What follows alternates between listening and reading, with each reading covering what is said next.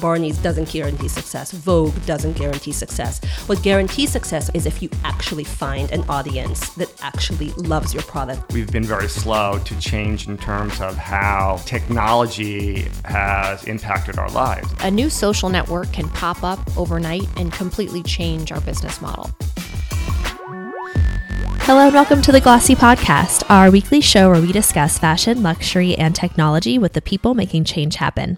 I'm your host and Glossy senior reporter, Hillary Milnes, and with me this week is Katrina Lake, the founder and CEO of Stitch Fix. Thanks for joining us, Katrina. Hi, thank you for having me. Yeah, absolutely. I'm excited. We've written about Stitch Fix and talked about you guys so often. Stitch Fix was basically the talk of 2017 as far as e-commerce companies go. It was a really big year for you guys. What did it feel like? It was, 6 years into launching the business. What was it like laying out all the details about the company that you built for the public for the first time?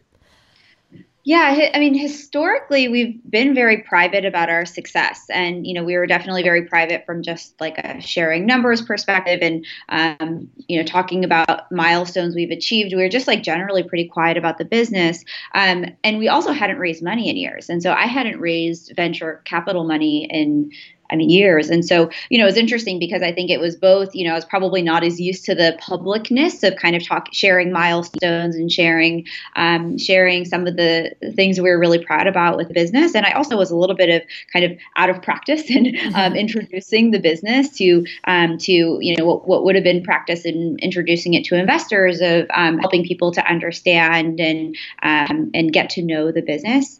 So, I think those elements ended up being a little bit of a double-edged sword of for us, the choice to go public was a choice. We have a long history of profitability. We had a lot of cash. We always wanted to have multiple paths of opportunity for the company. And so this was something we had actively thought about and prepared for a while. But I think that there was a little bit of a double-edged sword of on the one hand, people were shocked and surprised and impressed that the business was a very large business and that we had a history of profitability. Mm-hmm. But at the same time, I think there was a lot of new information and a lot of new data and a lot to just kind of wrap your head around of how does this business model work and how is this different from, kind of SEM-based e-commerce and how is this different from stores? And so, it was a lot to wrap kind of people's head around. And but I think overall, we're very happy with kind of how 2017 went, and we're definitely now in the groove of the new publicness of the company and our message. Absolutely. And so why did last year feel like the right time to go public? Yeah, I think, for a lot of reasons, for us, really, this was about our business and, were we ready? And we have an extraordinary management team, many of whom have been here for a long time. And so there felt stability in that. We were at a place where there was a time in our business when we were growing at crazy year-over-year growth rates and looked like we were very proud of them and we were very happy with them. But, those growing at, 700%, 300%, even 100% year over year in a business where you have warehouses and where you have physical product and where you're personalizing every single interaction. That's not super sustainable. And so, one thing that we really thought about as we were thinking about our entry into the public market was, when do we feel like we're at a place of relative stability? And we've now grown 25% or in the range of 25% year over year for the last 3 quarters. I think we felt like we were well prepared and excited for that challenge. Absolutely. And for you as the founder and the CEO, this is obviously your baby. How do you look at last year, where you were at this time, not a public company, compared to this year with, your first earnings behind you? What does that change about you as the CEO of Stitch Fix? How do you prioritize differently? How do you manage differently? Did you have to change anything, or was it kind of just business as usual with, a lot more publicity? honestly, like being public, it doesn't change our strategy. And, for the most part, it doesn't change my day to day very much. I think we had investors that we cared about and we wanted to, we wanted to be successful for before. And now we have investors, we just have a wider range of them. And so, it definitely doesn't, I don't think it's changed my priorities much. What it does change is it does the fact that more of what we're doing is kind of in the public eye. It does change that.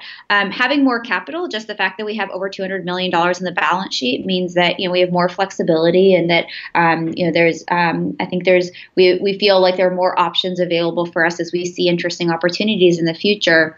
And I think lastly, and I might have underestimated this element, but like the fact that we have investors that, people, like random people will tell me that they bought stock in Stitch Fix.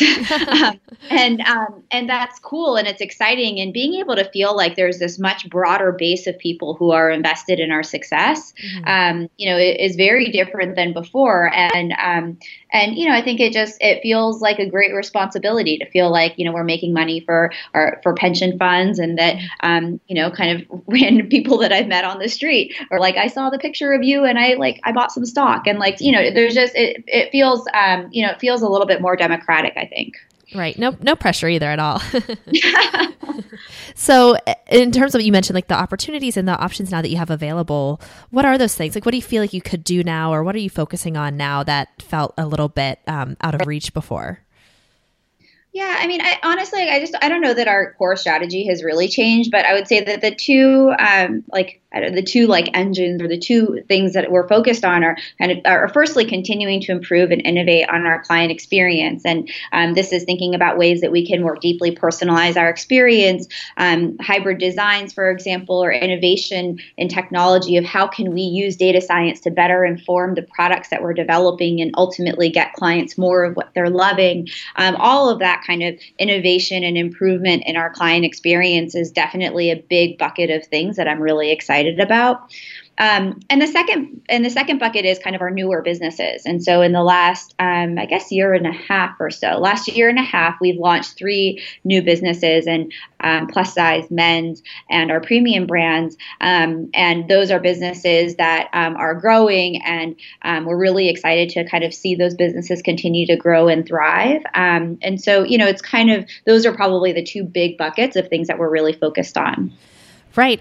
You guys are really in menswear now and plus size, like you mentioned. So how do you take what you've learned from growing the women's core business and apply it to new demographics, particularly men, when it's, do men shop this way, or do they buy clothing this way? Are you still sort of testing that out and figuring out what actually is different about these demographics? I imagine, it applies to plus size and higher end brands as well, but does men's feel like a particularly different beast? Yeah, I think, it does. And it does. And I think we were really excited that a lot of what we honed in women's seemed to work. And so, when we looked at men's, like day one of looking at men's, of like, okay, this is the business we want to be in. How do we do it? I mean, everything was on the table. It was literally like, should it be Stitch Fix or should it not be? Like, should it be different items? Should it be different? I mean, everything was on the table. And as we tested and got to understand men,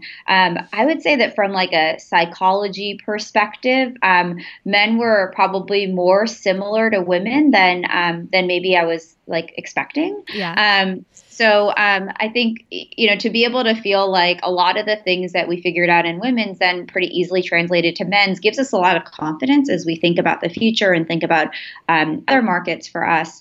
And I think the quickness with which we were able to learn in men's was also better than what we expected. And so I would say within 6 months or so, we felt like we were delivering like the men's experience that we wanted to deliver. And in women's, it probably took us, longer to come up that learning curve. And with men's, like I probably would have told you it would be about a year or so. Like 6 months was faster than what we would have thought. Mm-hmm.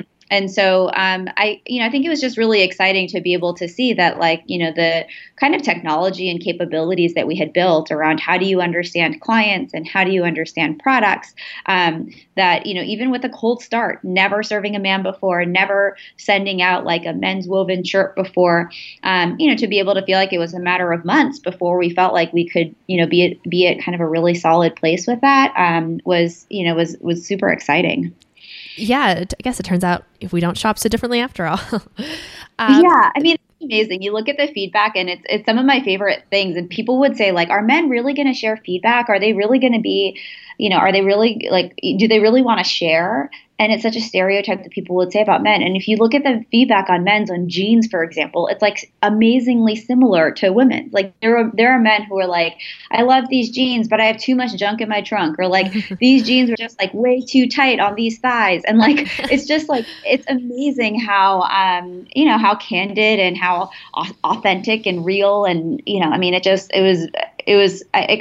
was more similar than I would have expected. And I love reading that feedback. Right. And that customer feedback is really central to Stitch Fix's value proposition and how the company has really gotten to where it is. So what do you think set Stitch Fix apart in a way that made people comfortable and want to start this communication feedback that retailers, as far back as we can remember, always lacked? All they knew was whether or not someone bought something and then returned something. They didn't know what people tried on. There was just not that connection between the brand and the customer that you guys have created. So how did you get to that level of relationship almost with the customer? Yeah, I mean, it's almost the premise of Stitch Fix, of like the relationship that you're developing with us and with your stylist is what helps to deliver the experience. And so, like, if it's interesting because, like, we did. In our onboarding profile. So, we ask all these questions. We ask about your denim sizes, about what kinds of colors you like or don't like. We ask you a lot of questions about yourself. And what's interesting is we've done a bunch of testing with the style profile where, like, the common knowledge is that you remove questions and conversion will go up. So you remove questions, you're removing friction. People can finish the survey faster. People can get to the complete button faster. And so common knowledge is, like, you remove questions and you'll see conversion go up. The super interesting thing that we've seen is that that's not always true.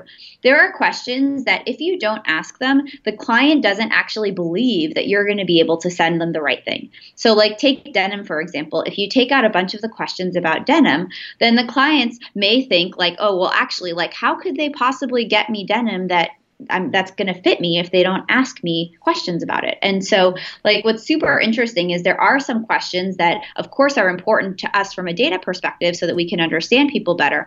They're actually important also from a client perspective of building trust that we're going to be able to deliver that service. And so I think what's interesting about that is that there's kind of this, like, implicit kind of, I don't know, contractors, like, between us and our clients, where, the more our clients share with us, the better we're going to be able to style for them and personalize their experience. But that's also a high bar that we have to live up to. Brands can't just say that. They have to live up to it.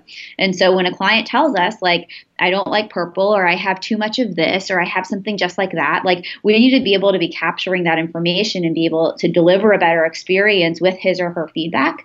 And, I think that's not an easy thing to do. I also think it's a thing that we've gotten really good at doing over the last 6 or 7 years. And so, I think that relationship is really rooted in the humanness of, like, me as a human wanting my stylist to know me and to be able to help me to find things that I love. Right. And I think that balance of human and technology and data that goes into every Stitch Fix order that's sent out, it kind of is like the fabrication of the company. And so when you were starting it, is that something you saw playing out from the very beginning? Like, did you envision this, like, customer relationship where you have the human connection as well as the data science that informs and powers it? Yeah, I think I definitely saw the I don't think that I had this exact model in mind, but I really thought both were important. Like, I think I'm 5'2". There's many pairs of jeans on this planet and maxi dresses on this planet that are never going to work for me. And so, like, I don't think that I was advanced as, I wasn't thinking necessarily of the crazy data science we're doing today, but I at least was thinking about data of like, it would be really helpful to know, like, these jeans are going to work for me. These, this thing is going to work. This thing isn't, just because of my height. And then I think paired with that, the humanness of it was I felt like was really valuable and was really missing from a lot of e-commerce and frankly store experiences today too. And so there's the there's the kind of how do you marry those two things of being able to have this like very human, very person to person experience, but at the same time making it really accurate and making it really kind of predictable and making it more consistent, I think, by using data to be able to enhance that experience. And so, I absolutely saw value in both of them. And, they come together in a way with Stitch Fix where we're really getting to take advantage of the best of both worlds. And so, there are there's an example of this Tommy Hilfiger jacket is my favorite example of something, but we have like a Tommy Hilfiger jacket, which is funny for those of us who were around the first time that was cool. Which is cool again. And like, if you look at that jacket is available to everybody, like as a stylist, like every stylist, like it might be a low recommendation score, but every stylist could ultimately find that jacket to send it to somebody. That jacket has never been sent out to a client over 50. Like we've sent out hundreds or maybe thousands. I don't know. We've sent many times and it's never been sent out. And why is that? It's not that the algorithm says there's a 0% chance. It's that the stylist is layering on her judgment over over those recommendation scores. And so like, it's just like an interesting example of just, how the two can work together and how we benefit from like what the stylist brings. Like I've sent out that Tommy Hilfiger jacket to a client who kept it. And like, I could look at her Instagram and I could see like, oh, she's going to love this jacket. It was just like the algorithm said it was probably like a 48% chance or something. But I could look at her Instagram and be like, this is an 80% chance. Like she's going to love this thing. The only reason she's not going to keep it is if she already has it. And so, it's just like you can combine the best of both worlds in a way that I think neither one alone is going to be as effective. Right. I like what you said about the lack of human touch that you get online, of course, but even when you walk into a store, they don't know anything about you in the way that the Stitch Fix stylist can over time learn personally as well as through the data.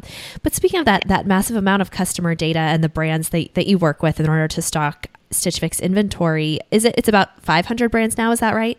I think at least 500, I would say. Yeah. 500 plus. Do you feel like as a company that is in the retail industry that started with this, you placed a big bet on the future of the role that data science would play in retail. Do you almost feel like a responsibility to feed that data back to the brands that you work with? I'm sure it benefits you guys in the long run if the brands that you're buying inventory from are smarter about the customer that they're ultimately selling to. Absolutely. Yeah. And I think we're really proud of being like a positive part of the brand ecosystem. Like if you think about all of the new retailers that have come around over the last like 10 years, even we're a place that's like a true matching channel. We're a full price channel where we're finding clients who are going to love the brands that we're going to introduce them to. And so even the business model itself is, I think, one that is really conducive to like the ecosystem of brands and helping brands thrive. And then beyond that, the data is really valuable, and especially for brands that are able to kind of ingest that data and help make their own business better. We've heard anecdotes of brands who will learn from the data of Stitch Fix that like their extra large or large sizing is not working, for example. Mm-hmm. And then they go back and adjust their fit specs, and then they're able to serve our channel better. But actually, they've been able to serve all of their channels better because they're wholesalers who work with lots of other people besides us. And I think it's really exciting for us to be able to feel like we can be in a place where, ultimately all of this is in service of the client. The better our brands do, the better our brands do at creating clothes that our clients love. Like it's better for our clients, it's better for us. But it's a real partnership that we have with our brand partners, and I think it's a really rewarding part of feeling like we can improve their businesses as well as ours and working closely together. Right, and I think that in terms of where retail is going, and you look at the relationships that brands have traditionally had with wholesale retailers like a department store, it's always felt like a black box. And so with companies like a Stitch Fix, even like the Runway as well, it's just like opening up this pulse of customer sentiment that they haven't had before. And so as you are looking like around at the retail industry at large, do you feel like where do you think is the most optimistic route of growth here? Like I feel like every time we talk to people in the industry, it feels like it's very doom and gloom. But obviously you guys had a successful exit last year. What do you think that says about the future of where retail is headed? Yeah, I'm very optimistic, actually. I think, there have been, in addition to us, I think there are a handful of significant exits that were more on the M&A bucket that happened last year as well. But I think there's been a real shift in consumer behavior and a real shift in kind of how people buy that is real, and that a lot of these kind of new e-commerce brands are taking advantage of that I think is going to be a permanent behavior shift. And so I don't know. I think overall I'm optimistic, and I think there are a lot of companies out there that are doing very kind of innovative, authentic things, and having really loyal clients who are customers who are supporting that. And so overall I'm pretty optimistic. Right. And over as your company has now gone public, and you look at where other companies in the space are, it's what would you say is the most valuable lesson you've learned when it comes from getting it to that mature level and having a successful exit? I feel like we see few and fewer of those in the e-commerce space, in the retail brand space, even as there are so many more direct-to-consumer brands, so many more startups now than ever before. What do you think you've learned the most and was the most important move you could have made in order to get there? I think there's a couple different questions embedded in there, but I think in terms of Stitch Fix and what's the most valuable lesson here, I think it's this first and foremost client centricity of one of the things I love about this business is that when our clients win, we win. And so there are other business models, I don't know, if you take an example, I don't know, I'm trying not to name somebody, but if you take an example, even something like Facebook or Google, the way that they make the most money is they show the most ads. And that's kind of exactly not what the best client experience is or the best customer experience is. And so we have this amazing alignment where the better we are at helping clients find what they love, the better our business is. And that alignment and purity of being able to feel confident that doing what's best for clients and, specifically doing everything we can to help clients find what they love, that can be a really true north, both from how do you serve the client's best perspective, but in our model also from a business perspective. And so I think being really confident in that kind of true north of what's best for your business and what's best for your clients, and then being able to hold true to that, because especially as as the company has a more public lens, I guess, there's going to be all kinds of opinions of people who have different opinions and ideas about your business. And those are all valid, and it's interesting to hear them. But I think being able to feel, increasingly secure and making sure all of your employees feel really confident in kind of what that true north is, I think has just been more important this year than ever. Right. Staying focused, especially when there is so much noise out there, seems like a good lesson. On the flip side, what do you think is the biggest challenge you'll face this year? I think we touched on it with the newfound pressures of being public, but what are you focused on and set on tackling? I mean, the biggest challenge is actually in deciding what we're not going to do. And I think the biggest challenge in general, and I mean, you just kind of alluded to this, is this idea of prioritization and focus. And there are so many things that we're excited about, and there are so many things that we know are going to improve the experience for our clients, or are going to be able to help us to address new clients. And there's, we have a kind of a wealth of things that we know are going to be better for the business. And the reality is we can't do all of it. And it's not right for the business to do all of it. And so, was it right last year to do 3 new businesses? And should it have been 2 or should it have been 4? I don't know that we'll ever know that, but every year, every day, we have to decide what we're going to do, but we're also deciding what we're not going to do. And I think that trade-off and prioritization is the hardest thing. Right. And on that, I know something that hasn't come up. I don't think you've publicly said you weren't doing it, but I don't think I've heard anything about a potential Stitch Fix store. Do you see the business staying online? Yeah, we don't have any plans for a store right now. I think, right now we find that online is the best way that we can serve our clients. But, I think one of the things that I really think about with Stitch Fix is how can we make sure that our value proposition is eternal? And so, could we deliver a very personalized experience in a store? We totally could. And so, I think if that's the direction that we see our clients and that's how we feel like we can serve clients best, like, it's a path that could be available to us. But today we definitely don't have any plans on it. Right. And I think it's funny now. I'm sure you've noticed as well that a lot of brands that started online in fashion and retail have opened stores because of that, in real life association. People see a store and they see something that's real, especially for a company like Stitch Fix, where you guys kind of fit into multiple boxes. It's retail, it's e-commerce, it's some, pseudo subscription. How do you appeal to new customers who are still just finding out about the brand today? Yeah, I mean, there's this really exciting opportunity for us right now where there are still millions upon millions of women who literally don't even know that we exist. And on the men's side, it's, the vast majority of men have no idea that we exist. And so there's a real opportunity for us on the kind of awareness front that we're excited about.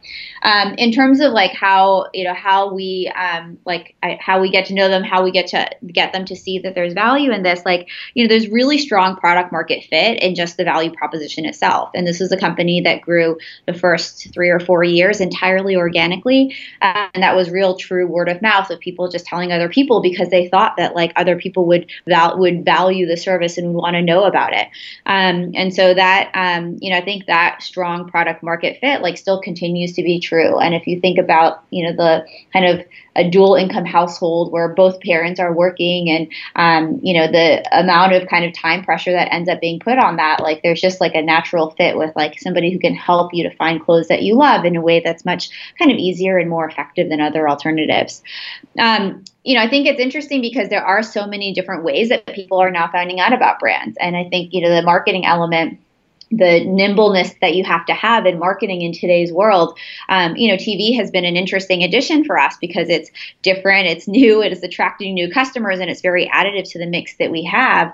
But we find that we really have to be diversified in marketing mix. So, of course, Facebook is important for us, and there are other social channels that are important for us.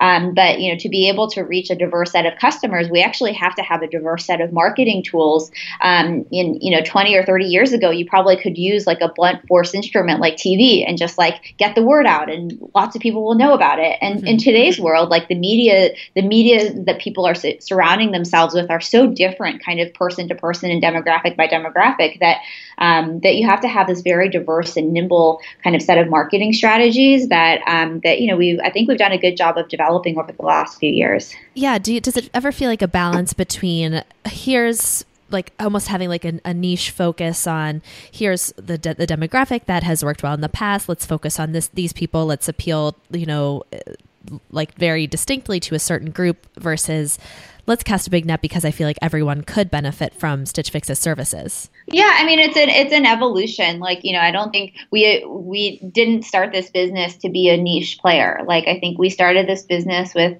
more democratic vision in mind that we should be able to help people find clothes that they love. And, what might have been a more narrower set of inventory and a narrower price point and, maybe a narrower set of aesthetics, 4 or 5 years ago, now is really broad. Now we're just as well able to serve somebody in New York who wants to wear, Rag and Bone and Alice and Olivia on the weekends and ALC. We're able to serve that client as well as we're able to serve somebody who, might want kind of some bright colored, cheaper, items that you can pair with jeans and go out on the weekends on. And we just can serve this kind of wider range of people and products now that we weren't able to do years ago. And so, I think we've kind of earned the right to be able to market to a wider range of people and to be able to show a wide range of people that we're a great service for them. Right. And we're almost out of time. But before you go, I did want to ask, if you had any advice to give to someone who's just launching an e-commerce company or a startup, what would you say? I think my primary advice is just not to be afraid to be shameless and to find as much help and great people as you can. One of the I guess one of the strategies, secrets, I don't know. One of the things about the early days of Stitch Fix was like, I looked at LinkedIn as being like the yellow pages. And it was like, what company is great at data science? Oh, Netflix is. Like, oh, this guy, Eric, who runs all of data science at Netflix, he would be a cool person to have coffee with. And like, to be able to just shamelessly go after knowledge and talent and people is, the worst that anybody can say is no or not respond to you. And, best case scenario, like they join your team someday and develop a data science team with 90 people on it. Maybe not quite 90 people. Yeah. I don't know, people on it. And so, I think that like that fearlessness and shamelessness was a big benefit to us. And I would encourage all entrepreneurs to do that. Great. Well, thank you so much, Katrina. I really appreciate you chatting with us. Absolutely. Thank you for having me. Yes, and thank you for listening. We'll be back next week with another episode. And in the meantime, be sure to subscribe on iTunes, Google Play, and Stitcher, and leave us any feedback you have.